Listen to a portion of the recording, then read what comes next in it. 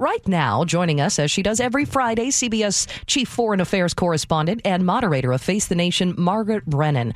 I first asked Margaret about the U.S. current relationship with Israel as the war in Gaza continues to rage on. The Biden administration remains the United States' support for the state of Israel, certainly its largest weapons provider, its funder, its ally in the Middle East. It is increasingly critical of the leadership of Prime Minister Benjamin Netanyahu, who has the most conservative and right-wing government in Israeli history, including members who are themselves settlers, as in Jews who are moving into the Palestinian West Bank area and declaring or sometimes purchasing land there as an outpost of the state of Israel, something that President Biden came out strongly against when it came to the violence that some of these settlers have been carrying out. Yesterday, announcing in an executive order that it would sanction, the United States would sanction 4 individuals for extremist violence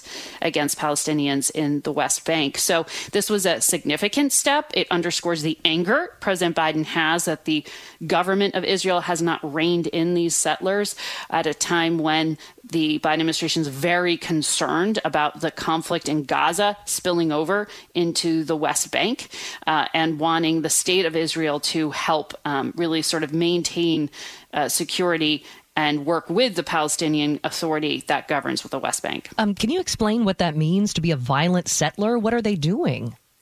Well, there are 4 individuals that are named in the executive order and the sanctions that were released. You can find them on the State Department and White House websites. But these individuals, the specifics that are mentioned are, carrying out violence against Palestinians living there. And some of the cases, provoking incidents, calling for violence. Some of it, one of the descriptive items used is terrorist activity. I mean, very strong language used by the Biden administration to lay out what some of these provocative things that have been done by 4 Israeli nationals in the West Bank. But bigger picture, this gets at the frustration the Netanyahu and Biden administration have with each other.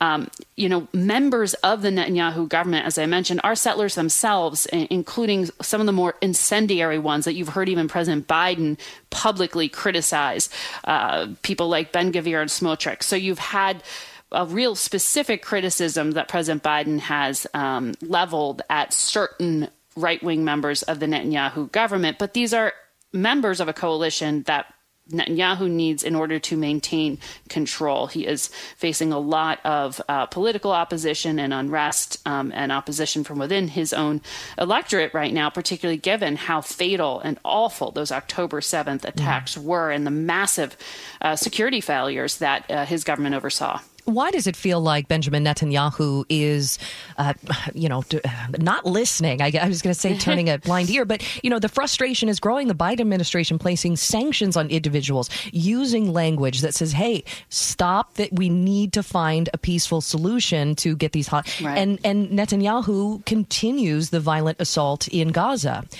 Why is that? That is an excellent question, and it's something that's frustrating a lot of Democrats and Democratic allies of the president who were initially supportive of President Biden's bear hug of Netanyahu and his argument that by holding him close, he could have more influence. But now, particularly as they hear and see the death toll, particularly among Palestinian women and children, alongside the Hamas fighters that Israel is targeting, it is causing a lot of discomfort. You have a number of Senate Democrats saying that there need to be provisions in the next Israel aid package that force it to comply with human rights law. That's going to be an active debate as the Congress looks at the supplemental package. You have progressive Democrats as well who have been more critical of the Netanyahu government for some time, but certainly very vocal and protesting, as you've seen in a number of President Biden's recent public appearances. So this is becoming a political issue for the president as well with his base at a time when he is looking at a re-election. That is Margaret Brennan, moderator of Face the Nation and chief foreign affairs correspondent for CBS. I wanted her to weigh in on the 2024 presidential race, too, specifically this weekend's Democratic primary in South Carolina. The Democrats there will award their first delegates over the weekend, and we know that President Biden sees this very much as a way to measure his support, particularly with the Black community in that state that makes up something like a quarter of the population. It was that state where the legendary Jim Clyburn, the congressman from South Carolina, helped deliver a win when Joe Biden desperately needed it back in the 2020 race, and really turned around the campaign, gave him some momentum when that core, that Democratic base of the party, particularly Black women voters, showed up for Joe Biden back then. And right now they're hoping to sort of give a tip of the hat to what South Carolina has done for Joe Biden by trying to turn this into the first in the nation, at least for Joe Biden's active participation. So all eyes will be on South Carolina this weekend for the Democrats, but Nikki Haley and former President Donald Trump still duking it out. Is she gaining ground? She did surprisingly well in New Hampshire primary. How is she faring now? In her home state of South Carolina, the state she was governor of for some time and left with a pretty strong record of having run that as the chief executive, Nikki Haley is hoping, as she says, in her sweet state of South Carolina, to show that she has the ability to really challenge Donald Trump. This is going to be an uphill battle, though, because of the ruby red nature of that state in terms of Trump support. You have, as Nikki Haley has talked about openly, including on Face the Nation, she has seen the political establishment line up behind Donald Trump. So they are not dealing her favors in terms of the two senators from South Carolina. They're with Donald Trump.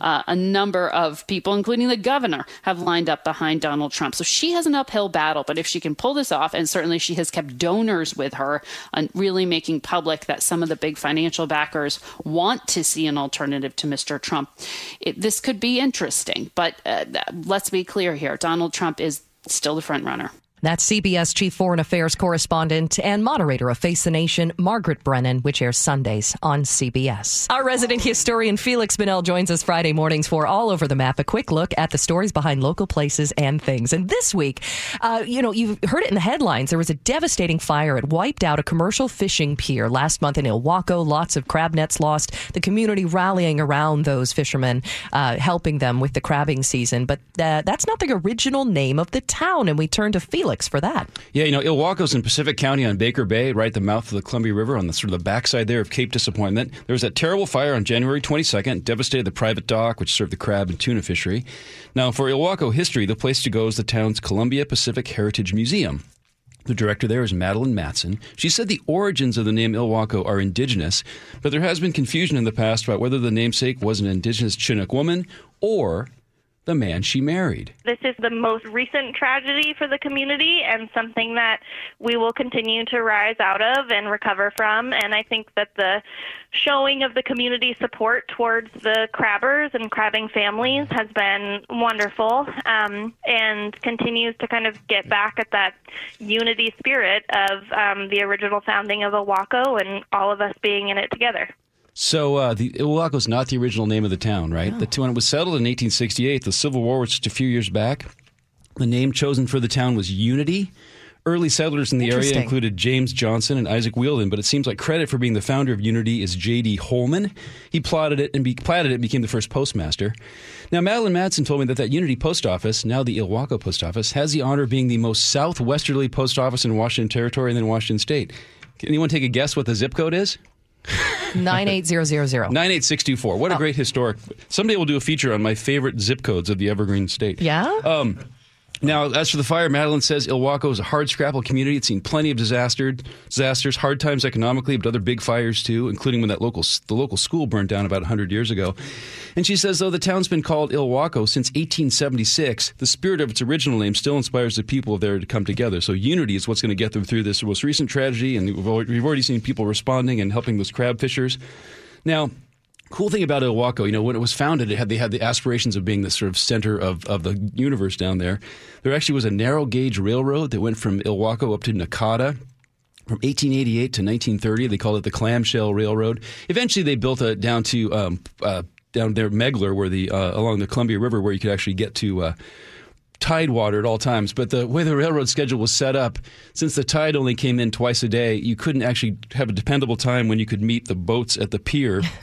And so the schedule shifted by 50 minutes each day. Like, okay, the train leaves at 11 o'clock today. Tomorrow it leaves at 11:50 because the tide will come in. So, and I guess it was kind of folksy, too. You could wave it and stop it down and didn't have to pay a fare. It was a very folksy thing. But it actually survived till 1930, which is pretty crazy. Yeah. And then what I like most about the people of Ilwaco, as hard-scrabbled as they are and bouncing back from this tragedy and everything, back in 1893, they just sat back on the sidelines and watched when the people of South Bend stole the county seat away from Oysterville for Pacific County. Oh, wow. Very controversy. big controversial Political thing, controversy. So Ilwaco's had hard times in the past, and they beat them, and they're going to do it again this time. I know, Sola, you spend a lot of time now. You love Ilwaco. Yeah, it's so great. My great-grandfather who built the house that we have down at Seaview, they used to take the T.J. Potter sternwheeler from Portland up the Columbia River, and they'd dock right there at Megler, take the train in, and they built a house 2 blocks away from the train tracks because they didn't want to be next to the train tracks, and they didn't want to be up on the water on what they call the ridge because the jetty hadn't been built yet, and they were worried that the water would come in. Well, what happened? The tracks went away. By the way, that road is still called the tracks. And they put 101 right in our front yard. So the main drag goes. So great on my great-great-grandfather Dundor for great thinking, but yeah. He tried. But the tracks are still there. They I mean, in terms of they still have the railroad signs, and I mean, some people would go in there. We still call that road the tracks. The Depot Tavern's right there on the tracks. Yeah, it's a wonderful place to go. He always mentions the tavern when there's any kind of story about history. It's like, well, there's the cemetery, and then there's the tavern. Oh yeah, Chris's history is pocked. Well, the cemetery outside of Ilwaco is really cool too. We've gone to that too. Yeah, there's a lot of. I mean, you go wander around the Williams family, friends of ours and long-term settler down there. They have, it's a cool little place. There are a lot of great little things to see down there. I feel like eventually Sully's going to be mayor of Long Beach. Don't you think? Absolutely. Yeah. No, way too much controversy on the peninsula these days.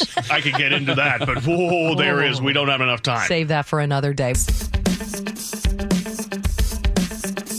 6:46 on Seattle's Morning News. Lots going on this weekend, and Cairo News Radio's Paul Holden has been keeping track, that is, of where to find the fun. It's Friday then, it's Saturday, Sunday, what? It's Friday then, it's Saturday, Sunday, what? The best day of the week has arrived yet again. Yes, I said the best day. And we got another weekend full of fun stuff to do in Seattle and in the region. Kicking things off is a busy Friday full of tasty treats and funky beats. Donuts. Mighty O Donuts is celebrating its 21st birthday. Head over to the Green Lake location for specialty donuts, gift card giveaways, 2003 throwback jams, and more. The party goes from 6 a.m. to 4 p.m. If beer is more your thing, and in case you were curious if French onion soup would make a tasty pint, the Strange Brew Fest is for you. What's that? This, my friend, is a pint. It comes in pints. I'm getting one. The 18th edition of this 2-day festival starts today, with over 20 breweries showing off out-of-this-world brews to go with this year's theme. Plus, there will be live music tonight and tomorrow, as well as food and a live glass-blowing demonstration. The Strange Brew Fest is in Port Townsend at the American Legion Hall. You will need a ticket, and they can be purchased at strangebrewfestpt.com. Fun with food isn't the only thing going on this weekend. Down in Olympia, it's time to get funky. The Olympia Funk Festival runs from today through Sunday and features acts like George Porter Jr., The Rumble, and Polyrhythmics. You can get more info and tickets at olyfunkfest.com. Maybe the weather has you in the mood for a movie, and this weekend you can share the magic of the big screen with your kids or experience one of the greatest trilogies of all time. The Seattle Children's Film Festival starts tonight and runs through next weekend. I spoke with the executive director of the film festival, Kendra Ann Sherrill, and she gave me some recommendations. Our opening night is Wall-E at the PACCAR IMAX Theater at the Pacific Science Center. That will be really special. Our closing night film is a film called The Inventor, and it was actually shortlisted for the Oscars this year, and it's written and directed by Jim Capobianco, who is the writer of Ratatouille, and it's a stop-motion animation film about Leonardo da Vinci, and it's beautiful. It's a big cast. It's so much fun. And then we have another film called Mountain Boy, which is a beautiful film from the UAE, and it's about a young autistic boy who is traveling across the UAE to learn more about his family. And then the final one I'll say is we do have a teen night on Friday, February 9th, co-presented with Teen Tix. And so teens get in for $5. We have a silk screening activity, a shorts program, and a feature film. And the feature film is a documentary about homeschooled teens preparing for their first prom. So it's really really heartwarming. By my life or death, I can protect you.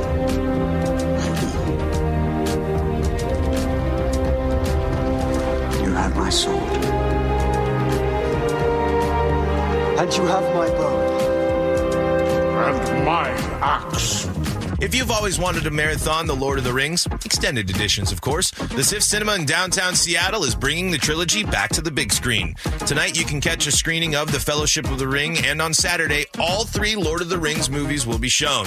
SIF will also be showing the Hobbit trilogy early next week.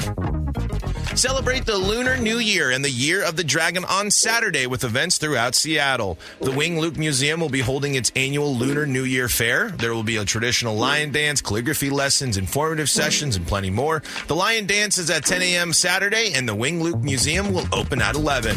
The Seattle Asian Art Museum will also be celebrating Lunar New Year with live performances and a lion dance, plus story times, a book raffle, food, and more. It all gets started on Capitol Hill at 10:30 Saturday morning. Also on Saturday, if you're curious about an e-bike or maybe looking for a new set of wheels, the Seattle Bike Swap goes from 8 to 2 at the Seattle Center Exhibition Hall. Plenty of things to do this weekend, so don't miss out. Paul Holden, Cairo News Radio. Strange Brew Fest. That does sound interesting. I don't know about you, Sully. Would you eat a French onion soup flavored beer or whatever that was? No, you wouldn't even try it? Do you drink any flavored beers? No. Do you, don't enjoy a mango IPA? No, once they get super fruity for me. Okay. But then some of the hazies I have consumed over the years feel like I'm drinking orange juice. Right. I'm like, no, it's a little too sweet for me. Sully likes the IPAs that taste like tree sap. No, I'm not. Like tar. I'm not your typical IPA nerd and... What's the word I'm going for? You're trying to diversify now, though. But no, I just kind of, I don't know. I like things with a little bit of flavor, but, more piney, hoppy kind of guy. Okay. So I love these segments that Paul does because I didn't know. I'm a huge Lord of the Rings fan, and I didn't know he talks about this Lord of the Rings marathon that's going on at the SIF Cinema, which used to be the Cinerama, obviously. Yeah. That's where I originally, as a kid, saw all of the Lord of the Rings films, so I might have to check those out this weekend. Oh, that's so nostalgic. Be nostalgic. I need to revisit those movies, too. Seattle's Morning News. Good morning. I'm Colleen O'Brien with Dave Ross and Chris Sullivan as well. We're talking with UW virologist Dr. Keith Jerome this morning, and I have to tell you, Keith, it feels like everybody I know with school-age children is going through some sort of HE double hockey sticks with whatever viruses are out there. I just got over a 4-week cough that was so painful, and I still don't know what it was. What is happening out there? Yeah, that's really true, Colleen, and that's my experience too. And everybody who talks to me tells me their virus stories. Essentially, we have a lot of viruses all circulating at the same time. So we still have COVID. We've got RSV, that's respiratory syncytial virus. We've got flu, and that's flu A plus flu B. They're both going around at the same time. And then all the regular stuff that we don't even talk about by name, rhinoviruses, the other coronaviruses before COVID, and other stuff that people get. And it's all sort of happening at the same time. And the fact is most people right now don't know what they had. Why does it seem post-COVID, the flu, I don't even know what to call it anymore. We used to call it flu season. Now it's COVID, flu, RSV season. Why does it feel to be compounded, that everything's worse and happening more? Well, part of it is we're hyper aware. Okay. Of course, that's part of it. And then flu and RSV typically year to year sort of don't necessarily overlap. So RSV can come earlier, kind of late fall. Flu typically comes closer to the start of the year, and they've overlapped this year. And then, of course, now we have COVID with us all the time. And so it just does seem like there's a lot going on. And it's partially that we're aware of it, but it's partially that it's real. So none of them are especially bad right now. I mean, it's what the CDC is calling a moderate flu year, not the worst, not the best. Probably a pretty bad RSV year. And then COVID, we've had a ton of COVID infections. Fortunately, not a huge number of hospitalizations, but still over 1,000 deaths a week. So it's just a real thing, and it's all hitting at once. And where are we with the COVID variants? Have we lost the classic ones from the beginning of the pandemic and they've morphed into something new and less severe? Or what are we learning? I remember when we had names for them every month. Yeah, well, those still exist. And essentially when a new one comes in over the course of a couple of weeks to a couple of months, it completely replaces the previous one. So if you looked at 10,000 infected people, you would not find a single person with the very first COVID anymore. So it's almost all this one we call JN1. That's a subvariant of Omicron, which is a bunch of the different letter combinations have been variants of Omicron. JN1's very infectious. It's pretty good at getting around immunity that we've built up to the previous ones. Bit of good news is that the vaccines, the updated vaccines, work quite well against JN1. So we have ways to fight against it. But essentially, once a new one comes, it essentially becomes all that we see. And that's where we are now with JN1. Let's talk about vaccines. Are people getting inoculated against COVID? Not very much. Not as much as probably one would like it from a public health point of view. Children, only about 10% have received the updated vaccine. Only 10%? For adults, it's about 20%. Yeah, so this is the latest, the Omicron-specific booster shot. Only about 20% of adults. When it's only 10% of children and 20% of adults, okay, great for those people, but it does nothing for herd immunity, right? Yeah, well, that's definitely true. And the vaccines have proven to not be especially good at herd immunity, right? I mean, the COVID's been able to continue to spread. The people who get the vaccine don't get very sick from it. They do much better than they would have otherwise. So that's good. And it's interesting to start to think about if we get in a world where only a few people are actually getting these shots, it may actually benefit them that everybody else isn't, quite frankly, because remember I said that JN1 is an immune escape variant, but it's escaping natural immunity because that's what the 80% of people have. So it isn't actually evolving. There isn't much what we call immune pressure due to the vaccine, right? So explain this further to me. Yeah. Help me understand. So if everybody gets the vaccine, what the virus would, in theory, try to do is escape the immunity we're inducing by the vaccine. It would become stronger and smarter. Yeah. And so that's why the other kinds of vaccines are updated from time to time. At 20% of the adult population getting the vaccine, that doesn't really matter to the virus as a whole. So that's why one of the potential reasons why JN1 is still very susceptible to the flu shot, or excuse me, to the COVID vaccine. So you kind of said it's great for the people who get it. That's definitely true. And we hate to see anybody get sick unnecessarily of a virus. So I would love to see more people getting vaccinated. But, it's a choice everybody needs to make for themselves. The elderly, immunocompromised, pregnant children, those are the most important, I imagine. 1,000 people are dying a week. I mean, compare that to other global, things you worry, car events, or car accidents, war, firearm violence. I mean, that's a lot of people still dying of COVID in this country. So, we'd love to prevent unnecessary sickness and death. Certainly, we're not at the peak of where we were. It's gone down. 1,000 is still a lot. When, as a virologist, where would you like? I mean, 0, obviously. We want nobody to die. But when would you feel like, okay, I think we've got this under control now. It's just like any other coronavirus. Well, there's not an answer to that. We're not done until nobody dies of viruses. Is that right? I mean, and that's this aspirational goal that probably we'll never get to, and certainly in my working lifetime. But I think when this severe illness and death is preventable, that's a real tragedy.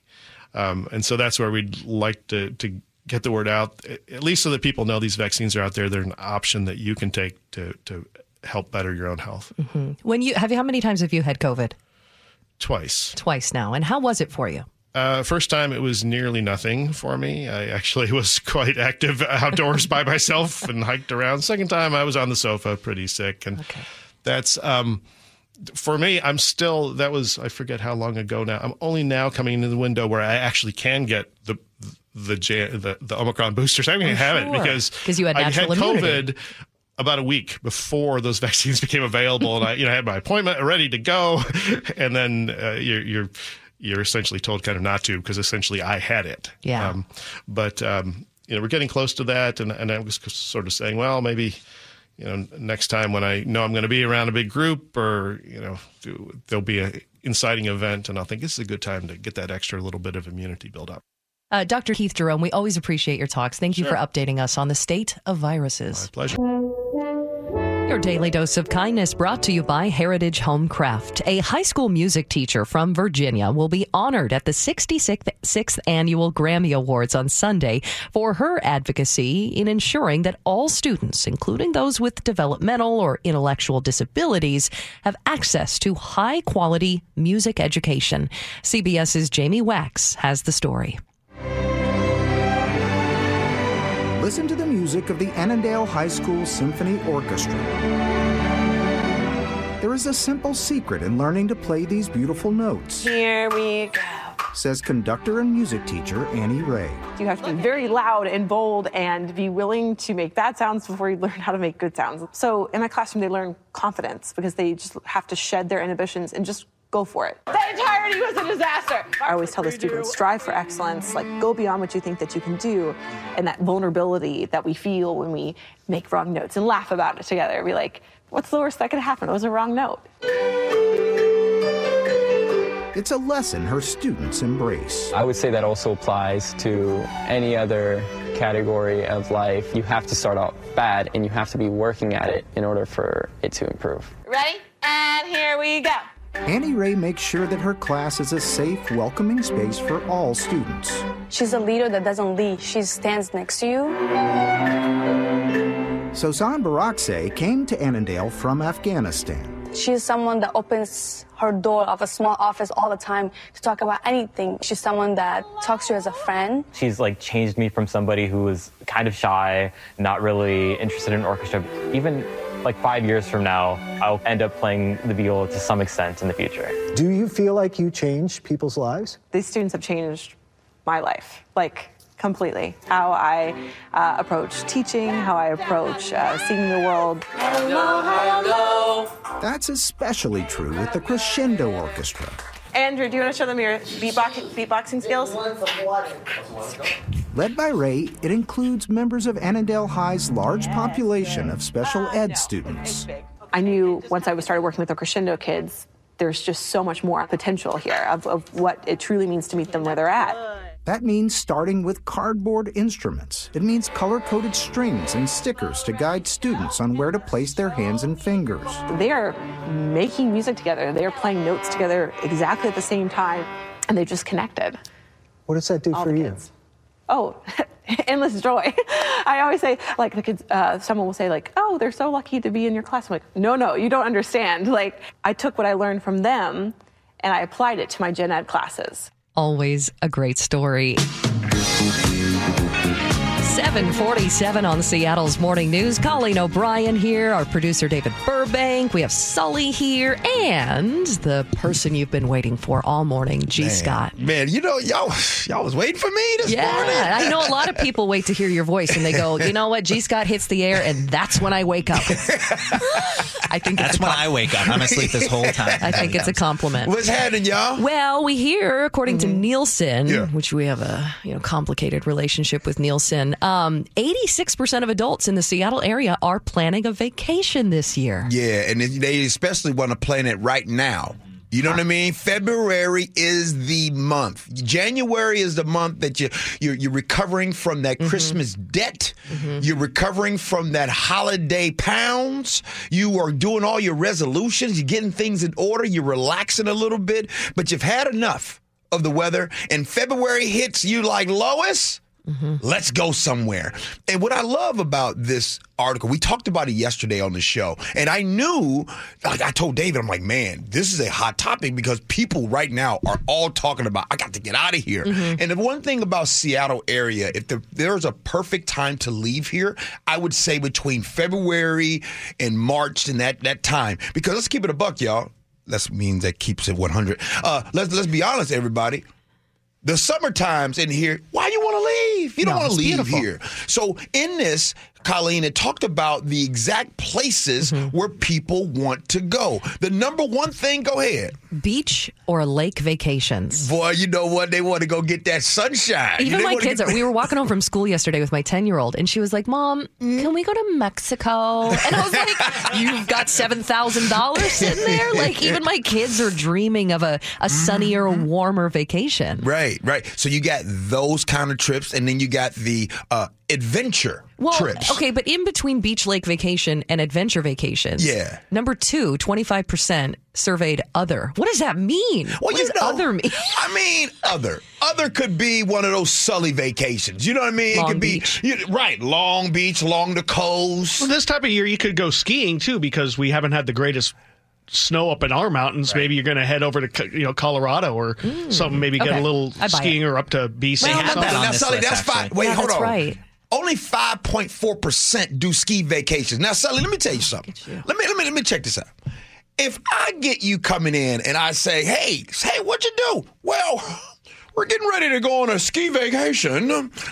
You talk different when you get ready to take a ski vacation. Like, how many of you, if you're listening right now and you've gone on a ski vacation, I've never gone. You haven't gone hungry in a while. Yes. You know what I mean? We're going to Vail. Of course, I haven't done that in a long time. Yes. Braxley and Paxton are taking their ski lessons. They talk a certain way. Yeah. Colleen, have you been on a ski vacation? No, I haven't skied since I was 10. And even then, I couldn't get over the bunny slopes. Skiing is one thing. Ski vacation is another. Yes. Like, that's a whole other deal. But that's low on the list. Ski vacation, that's 5.4. Other is still a mystery to me. But adventure, golf is the last on the list. 2% are taking a golf I or wonder tennis for the vacation. other, I'm kind of falling into this other. I'm next week I'm taking my wife on a little trip. Hopefully she's not listening because I haven't told her where we're going. We're actually going to Vancouver, BC, which is, the place you want to go in the winter, just even further north. But it's just because there's a lot of fun food there. Maybe it's sort of a food / seeing museums we're going to see. So it's not necessarily a specific driven thing. We're not going to the beach. We're not going to a lake. We're not, not going for a specific reason other than to just kind of get away from the norm of Seattle. I buy that because that's what we're doing this year. Typically, we do try to, take one stretch vacation a year. And that's fun as a family. But this year we decided to save money. We're just doing smaller family trips, a 3-day weekend to off the beaten path places. Like, I really want to visit this southern coastal Oregon town. I'm forgetting the name of it now, but they have a market there that's famous for hot dogs. Florence? Maybe. But that's where, and then maybe North go Bend? down a little further to the Redwood Forest, right? Yeah. So You I can guess, sneak in Bandon Dunes and play some golf. A forest vacation probably wouldn't make the list, but it would make other. What are you doing this year, G? Nothing. My wife was like, baby, I want to go to the lake. I said, we can go to Lake Tapps. What about Lake Chelan? You ever been there? Yeah, it's too expensive. Is that Yeah, I ain't got the money like that. You know what I mean? Staying in Manson? Right. She's all want to go to the ocean. We can go to Ocean Shores. Yeah. That's the only problem with the coastal vacation here is no matter the year, it's still tough to get in the water. I want to go along the Pacific. We can go to Pacific Pac Highway. I kind of like that, though, in the fall and the winter when it's cold. There's not as many people there. It's gray. It's kind of rainy. I don't know. There's something cozy about that. Yeah, there's really romantic about that. Yeah. So, all right. but speaking of romantic, I bet you Dave Burbank is romantic. So romantic. I got a lot of fun stuff planned. Yeah, actually. I'm very excited. So excited. Look at that, man. Newly married. I'm terrible at that. You don't have to be. If you can give up sugar and bread, you can plan a romantic vacation for your wife. Well, okay? I've figured out my wife's love language, and I ain't trying to gossip. Y'all ain't heard it from me. Food. Oh, feed her. Yes. That's all I got to do. Isn't that an act of service? Or a gift? Is she receiving gifts or acts of service? They don't have that on the list. Oh. Food. Okay, just food in any form. Okay, fair enough. See y'all. Well, happy vacation to y'all. If you want to tell us where you're going this year, I'm interested. Muckleshoot Casino Resort text line 888-973-5476. Right now, our update on the current legislative session. We're bringing in Cairo News Radio's Matt Markovich. Hi, Matt. Good morning, Colleen. I just heard you talk about the what the LCB is doing with the lewd laws, and that's what I was going to elaborate a bit, because we were really the first media to report about the lewd law being discussed at the LCB, the Liquor Cannabis Board meeting on Wednesday. We reported on Wednesday, so I'm proud to say that. And then now they have these changes, which would affect state law, and the lawmakers are taking a look at it.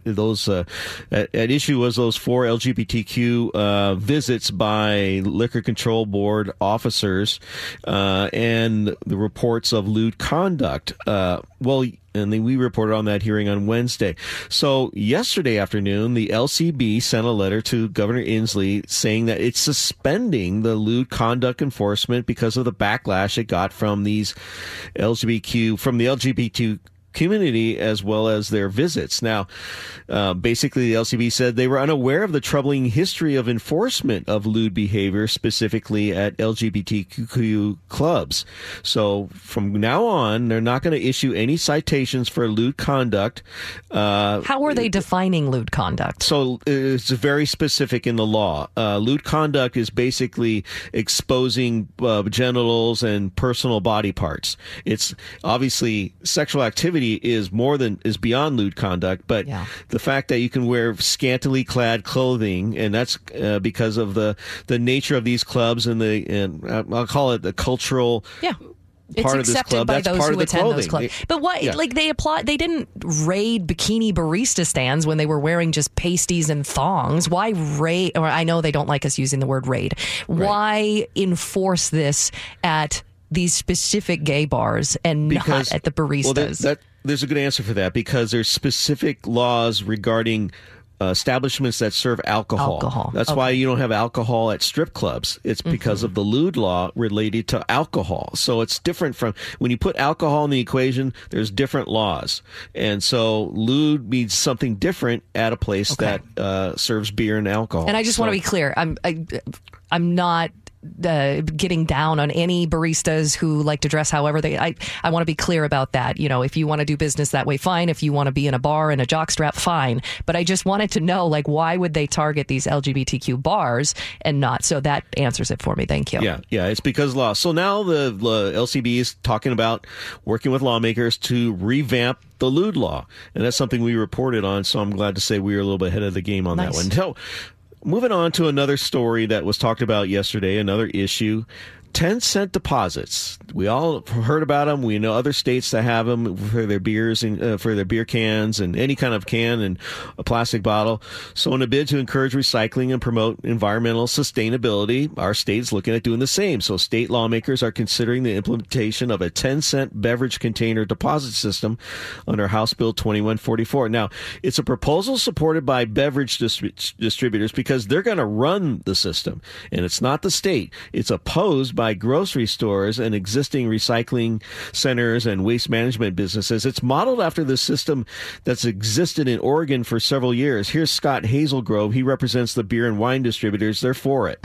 It's got proven results in Oregon where 85% of the consumers get their deposits back, and it works because the consumers have an incentive to recycle. They get the 10-cent deposit.